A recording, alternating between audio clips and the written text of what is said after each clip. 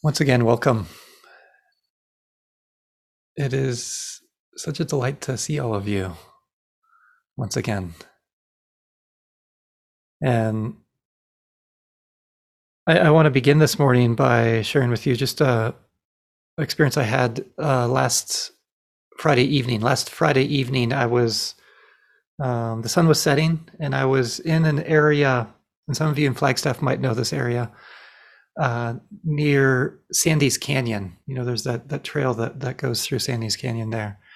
If you go off of, I think, Lake Mary Road there. And I was hiking up the trail. I was with my partner, but we were hiking in silence. And I was hiking up. We were hiking up this section of the trail that was north facing, and so there was still quite a bit of snow on the trail as we were hiking up. And I remember just as the sun was setting, it was quite cold. The air was this crisp, cold quality to it. And the other sound that was poignant was just the crunching of the snow underneath my feet as I was walking. And one of the things I love to do, especially outdoors, is to, it's like I'm tuning into or sensing into the silence that feels like it's pervading that environment and also pervading the entirety of my experience. And I want to be clear, yes, there were sounds like the crunching of the snow, yet this silence felt like the silence that encompassed such sounds, like it was a deeper silence that the sounds were coming and going from. And as I continue to open to this deeper silence, it really began to be so touching.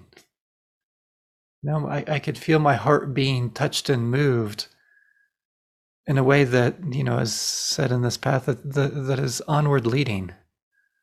So what I mean by that is like I could feel like the heart and mind release to a certain degree. And the word that would describe that experience, you know, or experiences like that for me in that moment was this word sacred. It felt sacred. Might even use the word divinity. And I think that word resonated because it had these flavors of awe and wonder and mystery, and touching something that felt so much larger than myself, than that little self. And some of you might be able to relate to this. Maybe it was in a meditation or out in nature like I was, or on retreat. And you touch a kind of silence or stillness or even peace. And maybe this word sacred fits for that experience. And I don't mean that it has to be some kind of deep, deep, meditative, profound experience, but just that taste of that, where something opens, you know, sacred, that this word, you know, that which is worthy of veneration or is holy or deserves reverence. And in theistic religions, it's connected with this notion of God, whatever that is. And as I said, it could happen just for a moment. And at this point in my talk, you might be thinking, am I on the correct Zoom link this evening? Isn't this a Buddhist group? What's up with this? What's up with this like sacred divinity? Like, is this the right group here, or did I get the numbers wrong? Clicked on the wrong link. And I want to acknowledge, yes, it is true. We don't find these words in Buddhism, especially early Buddhism. And yet tonight, what I want to share with you is that there's something that I found important to find, that word or that phrase that captures another dimension of experience that can really allow the heart to relax, release, and the mind to release. Because that's much of what this path and practice of the Dharma is about, is allowing for the heart's sure release. Is one phrase that's used. It's the Pali term citta vimutti, the freedom of the heart, where there's a disentangling in some way, an opening. And some of the practices, the classical practices that you find in, at least in early Buddhism, you could say, I think one way of languaging it, this is the way I'm going to do it this evening at least, is that I do certain practices so that my heart is touched and moved in a certain way. I'm perceiving the world in a particular way. And then my heart gets touched and moved in a way that allows for letting go. Like the classical ones is perceiving impermanence. Okay, I perceive impermanence so I can start to come to terms with that and to allow the heart to release and not grasp as much. Or to perceive, to be touched and moved by the unreliability of experience, to really get that. Not to intellectually understand it, but to be moved by it so that we change the way we are in the world. And then the other classical one is perceiving the selfless or coreless quality of experience in a way that leads to freedom, to letting go. So as I mentioned, this experience that happened Friday evening and many other experiences, and I'm saying that the words that come closest to me is this word sacred, maybe divinity too. And when I use those words, I want to be clear, I'm using them poetically rather than factually. And I'll come back to that, what I mean by that. That they have a poetic power and they're functioning in a poetic way to open up something in my experience, in my on this path of the Dharma.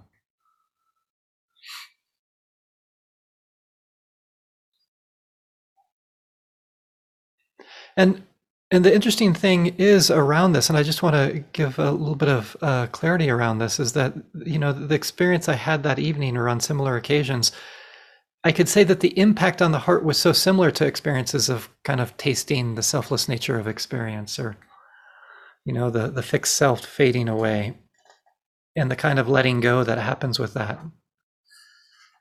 And yet those words like not self or a non-dual experience or simply experience of love, they kind of fit, but not as much as this word sacred or divinity.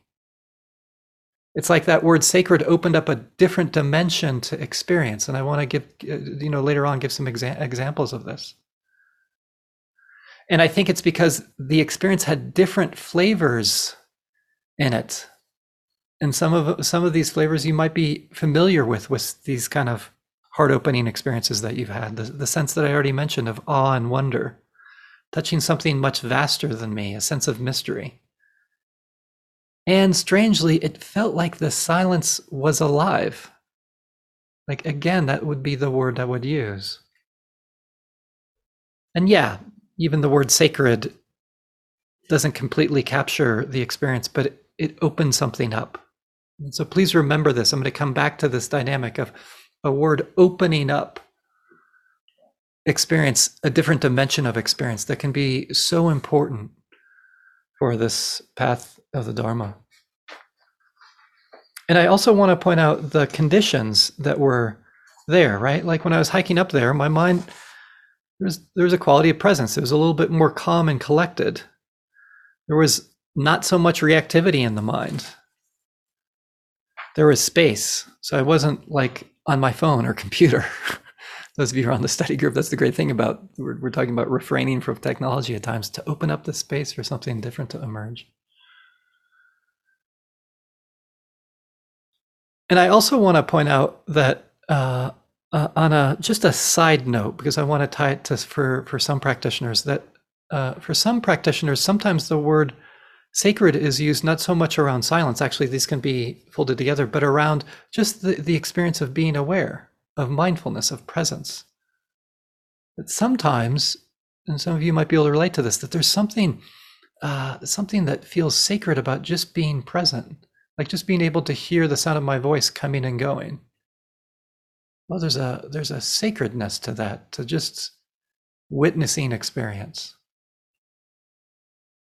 And Meister Eckhart, the 13th, 14th century Christian mystic, speaks to this, of course, in this Christian language around the sacredness of wakefulness. He says, "The eye with which I see God is the same with which God sees me." My eye and God's eye is one eye. The eye that sees, he's talking about, and one sight, and one knowledge, and one love. Isn't it interesting? It's like the activity of seeing. Oh, that's a sacred activity. It's the activity of something that Meister Eckhart is calling God.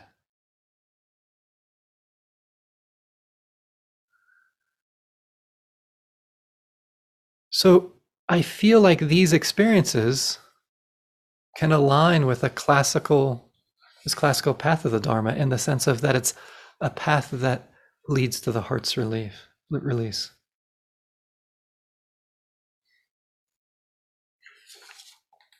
And yes, I'm using a very different word here. So what's up with this? How could this be important? This word, sacred or divine. And I want to be clear. I think probably most of you know this, but maybe you're worried. Probably not. But I'm not here to try to get you to believe in God or start to using the words divinity or sacred. And if you want to, that's great. And if you believe in those things, I think it's wonderful. I think that's in many ways beside the point. And it's not even so much to have these particular experiences that I'm talking about, but to invite you to expand the language and dimensions of your spiritual exploration, and to utilize kind of language in a way that opens the heart.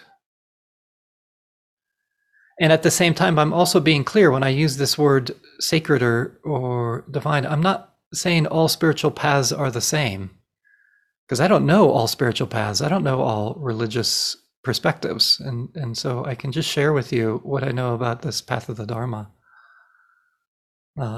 So I want to be careful there that I'm not making a grand statement in terms of that. So let's slow down with a bit of how language can function in this way that I'm pointing to with this word sacred. And yeah, language can hinder practice. This is something that's so common on spiritual paths, is going beyond language. And yet, and how it can confine and conceal. And yet what I also want to point out is how it can reveal certain aspects of experience. And I want to give you one example of this. And it's just a slight shift of what we're looking for. Do you see this? I don't know if you can see this. Can you see that? If you can't see it, it's a rock. Do you see it? It's a rock. That's what we call this. It's a rock. You know what, though? I could also call it a stone. And what I notice, though, is if I call this a rock, it's like there's certain aspects of this object that feel to kind of get emphasized, for me at least. Like the word rock, right? It's almost like the edges of it, the hardness of it. And yet stone, doesn't that evoke something different for you? Like the smoothness. Do you hear how both of these words, those two words, can reveal something about the same experience? If we were to really slow down with those words, getting a feeling sense of them. Rock, stone. And what would it be like to really slow down with an object like I just showed you? To really slow down to see if you can feel the difference of stone and what gets revealed there, and rock and what gets revealed there.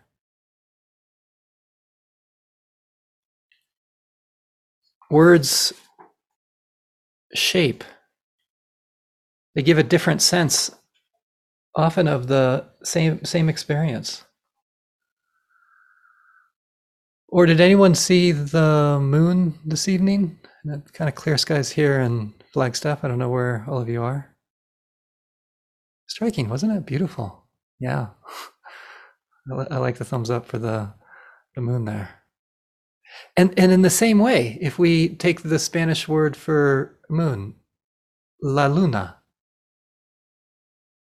has a certain flavor to it, like something particular about the moon gets revealed that isn't captured by the word moon, la luna.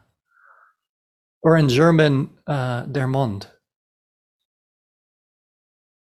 Just those two words, la luna, der Mond.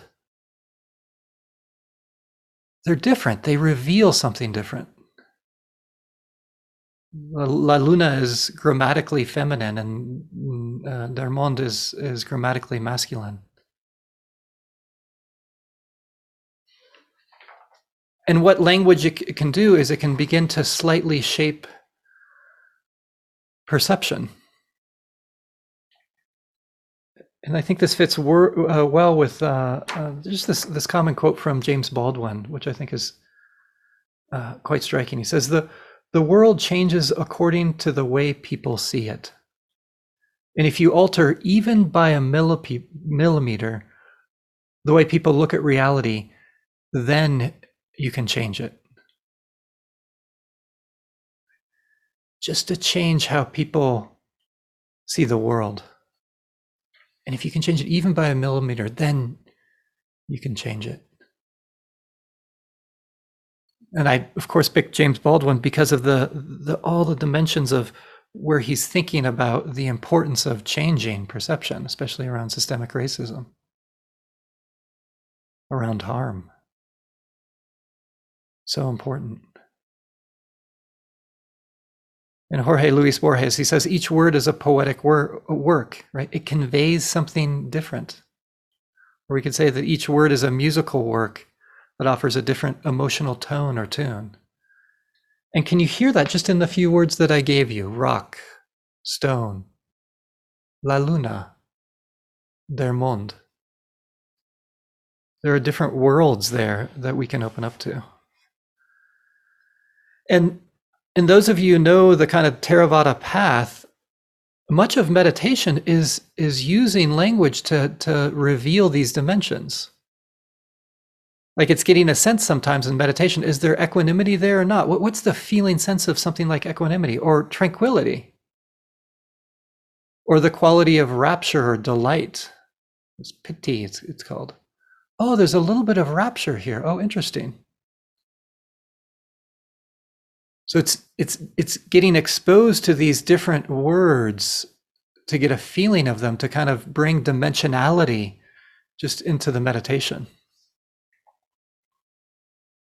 So language can reveal and deepen experience.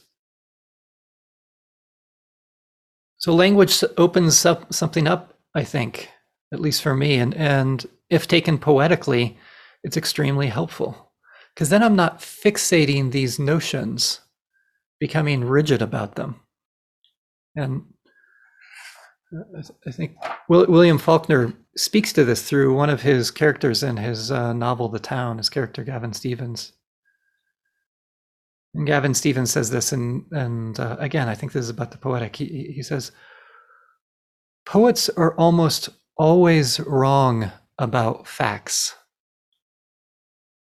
That's because they're not really interested in facts, only in truth, which is why the truth they speak is so true that even those who hate poets by simple and natural instinct are exalted and terrified by them. So with this quote, I want to be clear. A poet is a poet not being interested in facts is an entirely different process than an unskillful politician not being interested in facts. And this distinction is very important. A poet is not interested in facts because they're attempting to reveal something true for our hearts. Whereas an unskillful politician is not interested in facts as a way of sequestering power and domination in a harmful way. And we unfortunately see too much of this in this world, this dynamic born out of greed, hatred, and delusion. So I want to make that distinction. The poet is keen on what's true for our hearts, which might be different than a fact. Let me give you an example of this. Of a poetic expression that reveals something that can be true for my heart that isn't necessarily factual. I want to share with you a poem, a short poem by Javier Galvez. This is the poem. He says, the sun, this minute, he begins, the title of the poem is This Morning. He says, this morning the sun broke my window and came in laughing.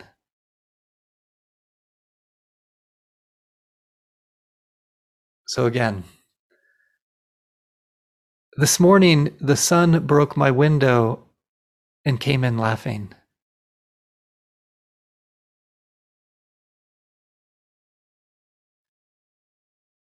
Can you hear just in those kind of those simple words in that short poem, the full, rich, felt experience of a beautiful morning?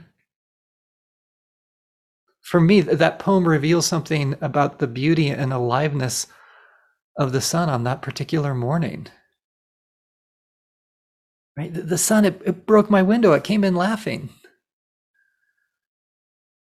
And that's so different than saying the sunlight was really beautiful as it came in the window this morning. That doesn't really capture the felt sense. Whereas the sentence I just shared with you, we might say is more factual, because the sun really didn't break the window. It wasn't laughing. But if I get caught up in, is that a fact or not? Does the sun really laugh or not? Does it really break windows? It kind of misses the whole feeling, the gestalt of that morning, doesn't it? It conveys something true, don't you think? Have you ever had a morning like that of really seeing the sunlight? Where it rushes in? It's like it breaks your window and it's like laughing there. There's a truth in those words, a truth of the heart. In the same way, we could say these questions like, is there a God or not a God? Is there something that we can call divine or not? Is there something sacred or not sacred? Is that really a true word, a factual word? It kind of misses it, doesn't it? It misses that those words might be conveying a dimension, a felt sense dimension of experience that's really important for our hearts. Okay, they're not factual, but so important for freeing the heart. What's it like to hold such words as divine or sacred as poetic works, revealing something about your path of the Dharma or your spiritual practice? Or maybe the word Allah or God or the beloved or Dharmakaya or Buddha nature or love, or the angelic nature of experience. And utilizing these classical words that we come across, equanimity or rapture, or sukha, happiness, or mindfulness or tranquility, the feeling sense of them. Not getting lost in factual or not factual, or real or not real.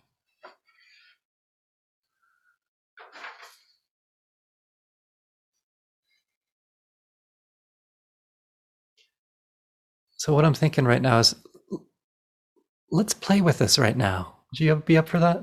We can just play with this a little bit, just a few minutes, promise. Seeing what this is like, and again, we're not looking for something grand. It's something subtle, like the difference between rock and stone. So in light of this, I just invite you to just allow your attention to come inward in some way, like just feeling the body in whatever posture it's in. And to slow down a bit, like with the feeling of the body and the breath.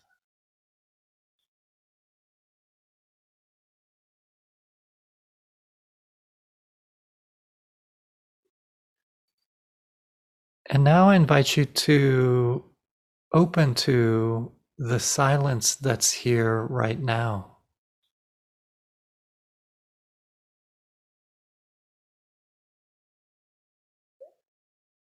And when I use the word silence, I'm not necessarily talking just about those moments where there's an absence of sound, but rather the silence I described to you about last Friday evening for me, which is that silence that you might be able to sense that feels like sounds arise out of. Can you hear that silence? To listen for that silence, the deeper silence right now.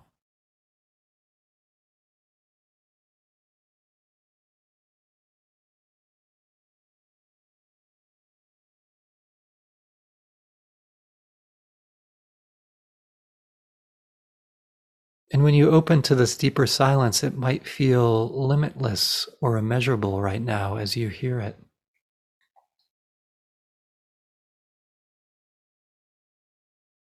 It might feel timeless or mysterious.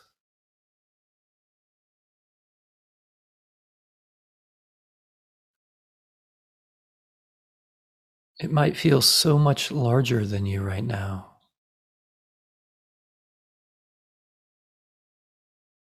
Just hearing that silence, resting in that spacious silence that surrounds you.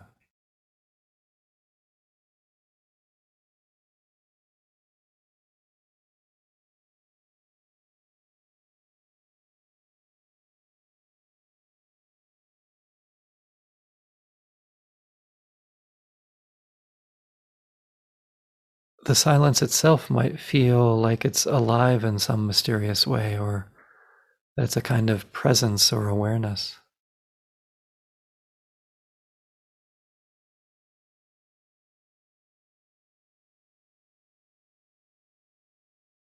And maybe this silence right now feels sacred,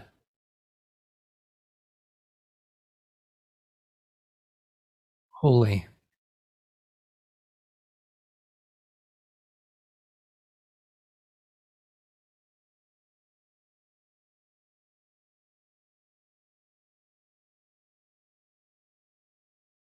And as you linger with this silence right now that's deeper than just the absence of sounds, I invite you to allow it to touch your heart, to be touched by it, to be moved by this silence right now.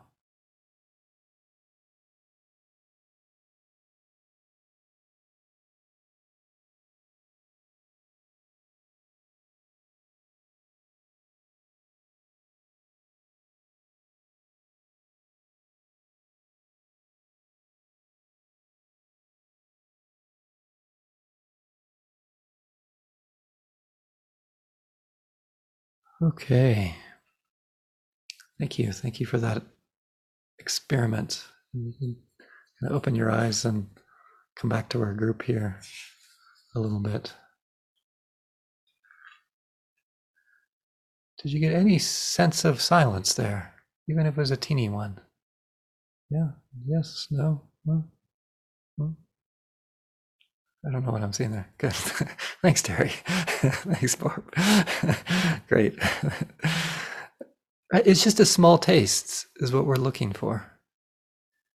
And what I found, why I wanted to share this with you, really also, it's because what I've felt is if I can touch into this even just a little bit, it loosens the grip of my fearful or angry or scared mind at times.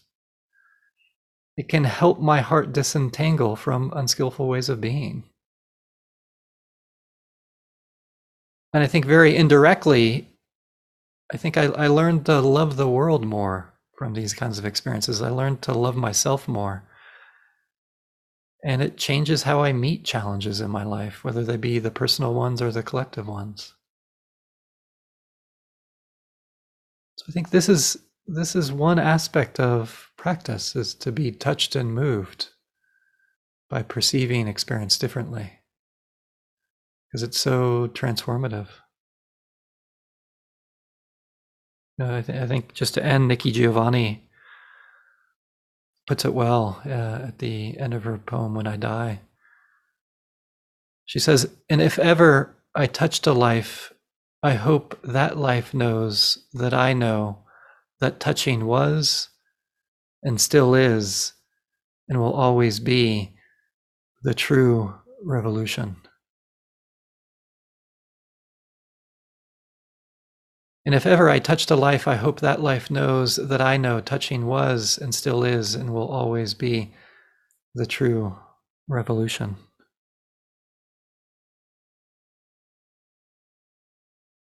So may we be touched so that we can touch to create the true revolution.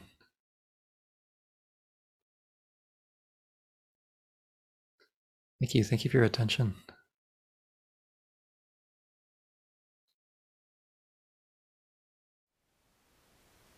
Thank you for listening. To learn how you can support the teachers and Dharma Seed, please visit dharmaseed.org/donate.